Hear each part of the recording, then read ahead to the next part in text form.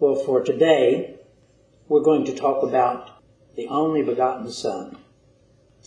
We're told in John 3:16 that Jesus is the only begotten Son of God. But do we really know what those words mean? Only begotten Son. Listen to those words again. We've heard and quoted so many times. For God so loved the world that he gave his only begotten Son, that whoever believes in him should not perish, but have everlasting life. One simple verse with such simple words. But at the same time, those simple words are truly profound. Words that do literally tell us most all that we need to know about God, about his blessed Son, and about our eternal future. Simple, but so very precious.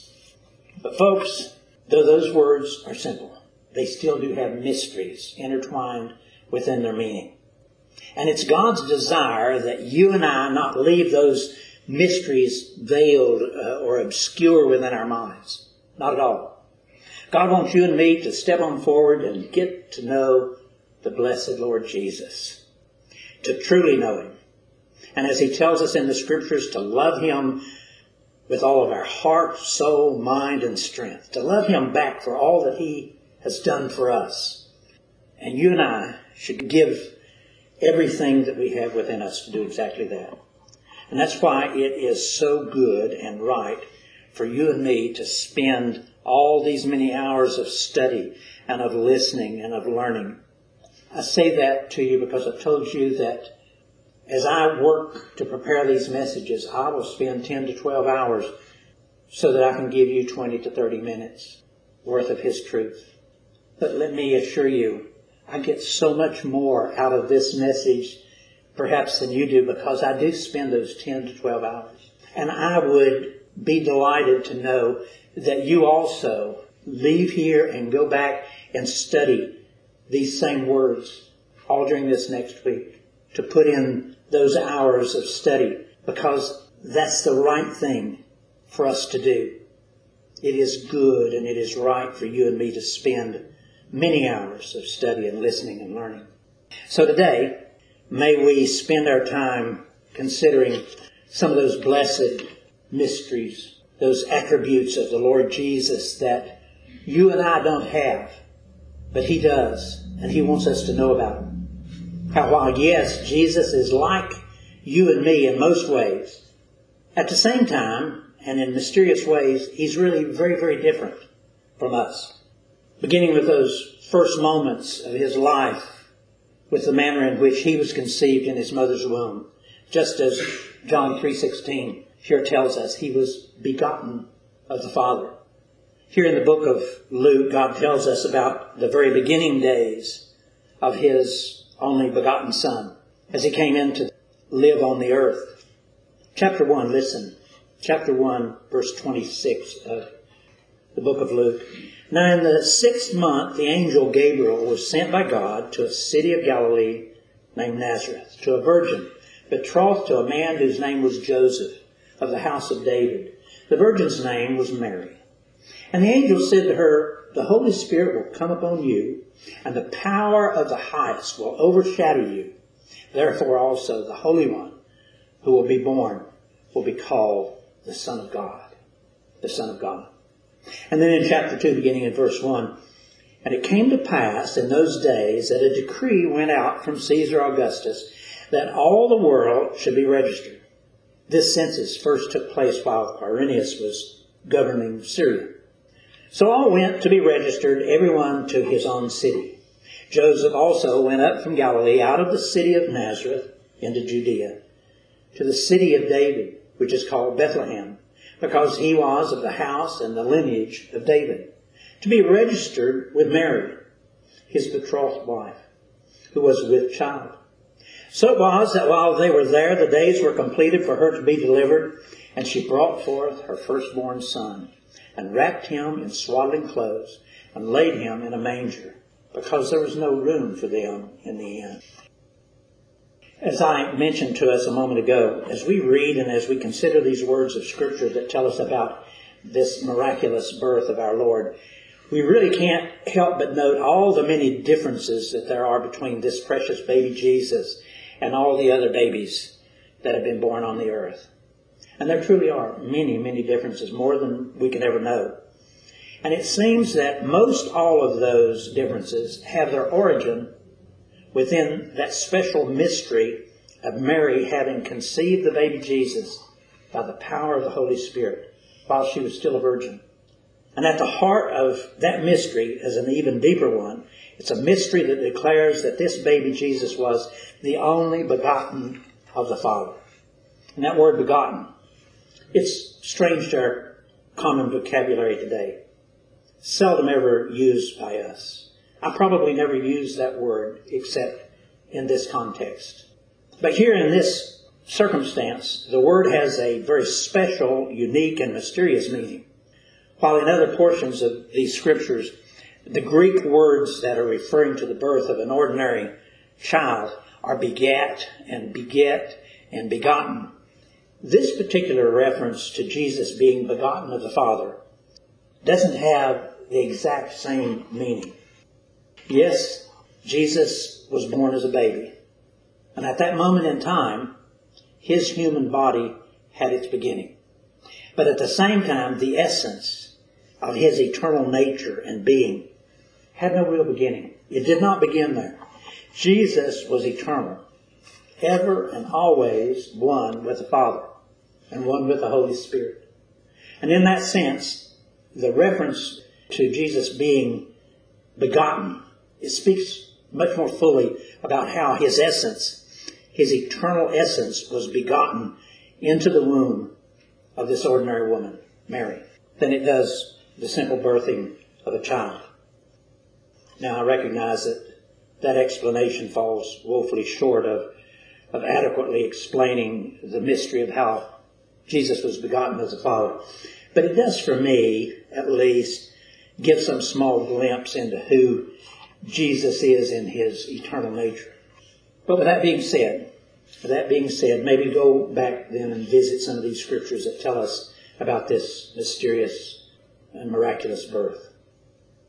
We've already spoken at length about why the virgin birth took place and why it was so absolutely necessary that Mary be a virgin.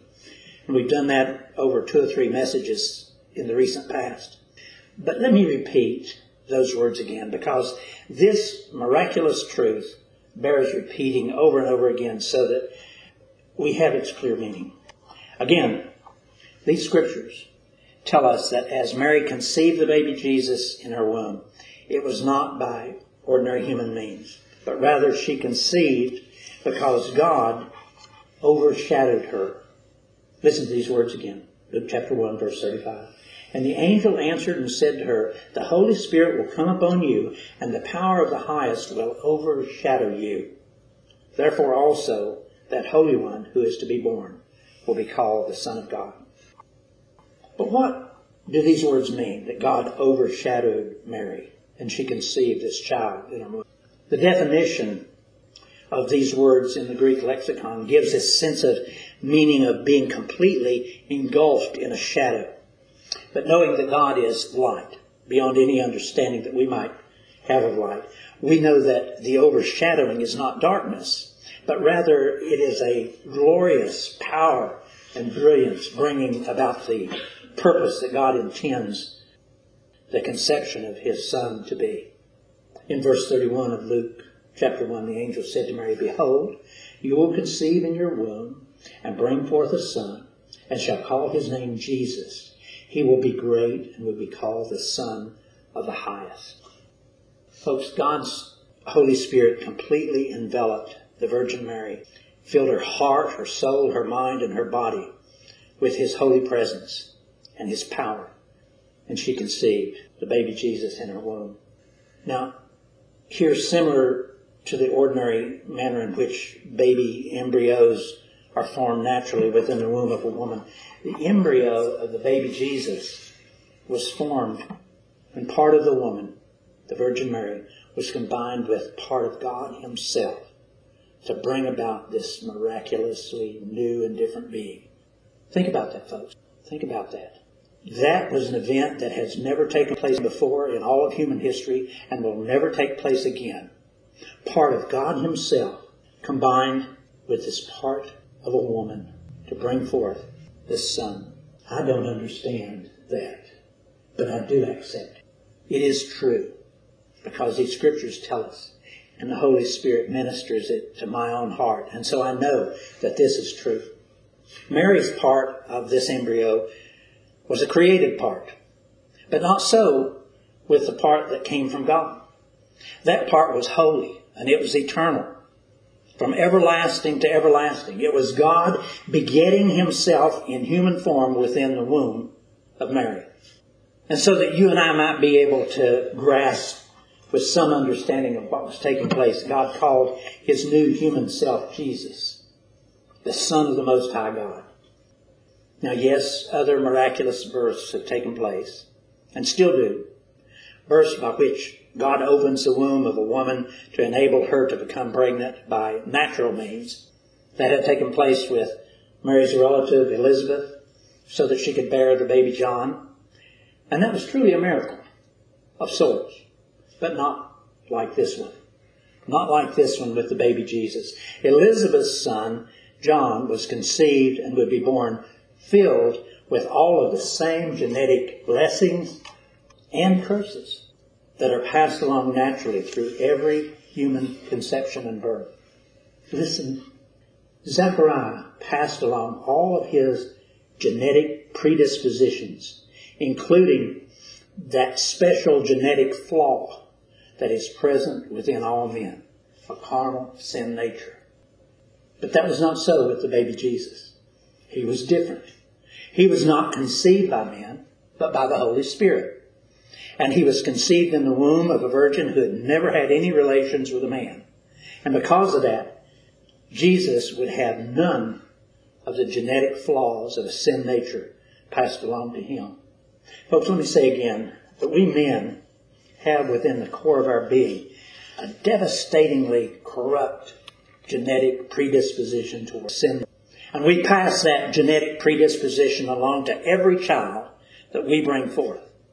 And all of those dear little babies born to us receive a full measure of our corrupt sin nature. Yes, our little babies start off very innocent. But innocence does not mean freedom from that hidden genetic defect of sin nature. It is simply there.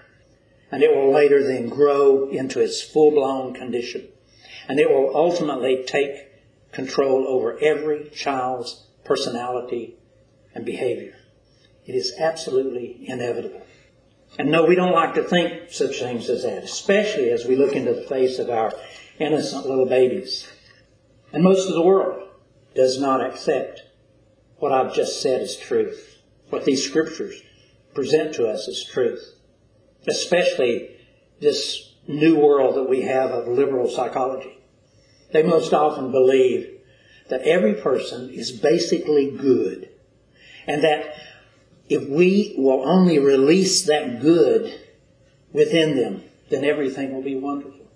They believe that bad behavior is simply a learned personality disorder that can be corrected with some behavior modification. They do not believe that there is a force of evil present within us that brings about our bad behavior, and that our sin nature is a corrupt part of that presence of evil. And folks, if you all have any doubt about that, please read Romans chapter 7 and observe how this godliest man on the face of the earth, the Apostle Paul, wrestled with this very thing. Folks, no matter how much we might want to believe all of those things that the world teaches, we really must not. We must not. For the sake of our little babies, we dare not believe it. We must instead believe and accept God's truth about these things. That each and every person is born into this life with a sin nature. And if that sin nature is left unchanged, that's John chapter 3, we will surely die eternally. If our sin nature that we are born with is left unchanged, we'll surely die eternally. But again, the baby Jesus was not conceived in the same manner that John the Baptist or even our own babies are conceived. Jesus was conceived by the Holy Spirit. And because of that, he was not endowed with that destructive sin nature.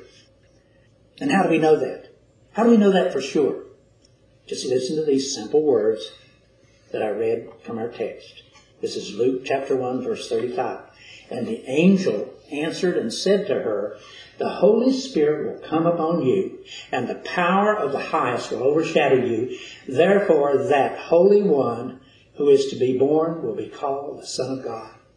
Those simple words, that Holy One who is to be born, bespeaks having no sin within him. He is holy, set apart from all sin.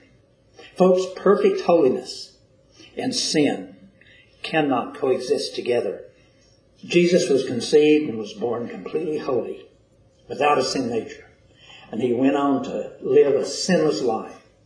And because sin never entered into his being, Jesus was able then to later on become that perfect sacrifice for your and my sin. The Lamb of God that taketh away the sins of the world. Now, before we conclude these thoughts on the virgin birth, I'd like for us to go back and even repeat a few of the thoughts that I've already mentioned about this special word, begotten. God uses the word begotten in a very special and intentional way so that we might clearly understand that the baby Jesus was truly not conceived within Mary's womb in the natural way. And that word begotten bespeaks that. He was begotten of God. Begotten, not developed, as a regular embryo develops. As the Westminster Confession of Faith tells us, begotten, not created, and begotten, not made. Yes, his flesh, his body mechanism was made in the same manner as ours, but the essence of who Jesus was different. A new and human flesh, but with a mysteriously eternal spirit that had no beginning and had no end. As the Holy Spirit entered into Mary's body and combined the person of God with the flesh of Mary to beget the baby Jesus, something completely new and unique was formed.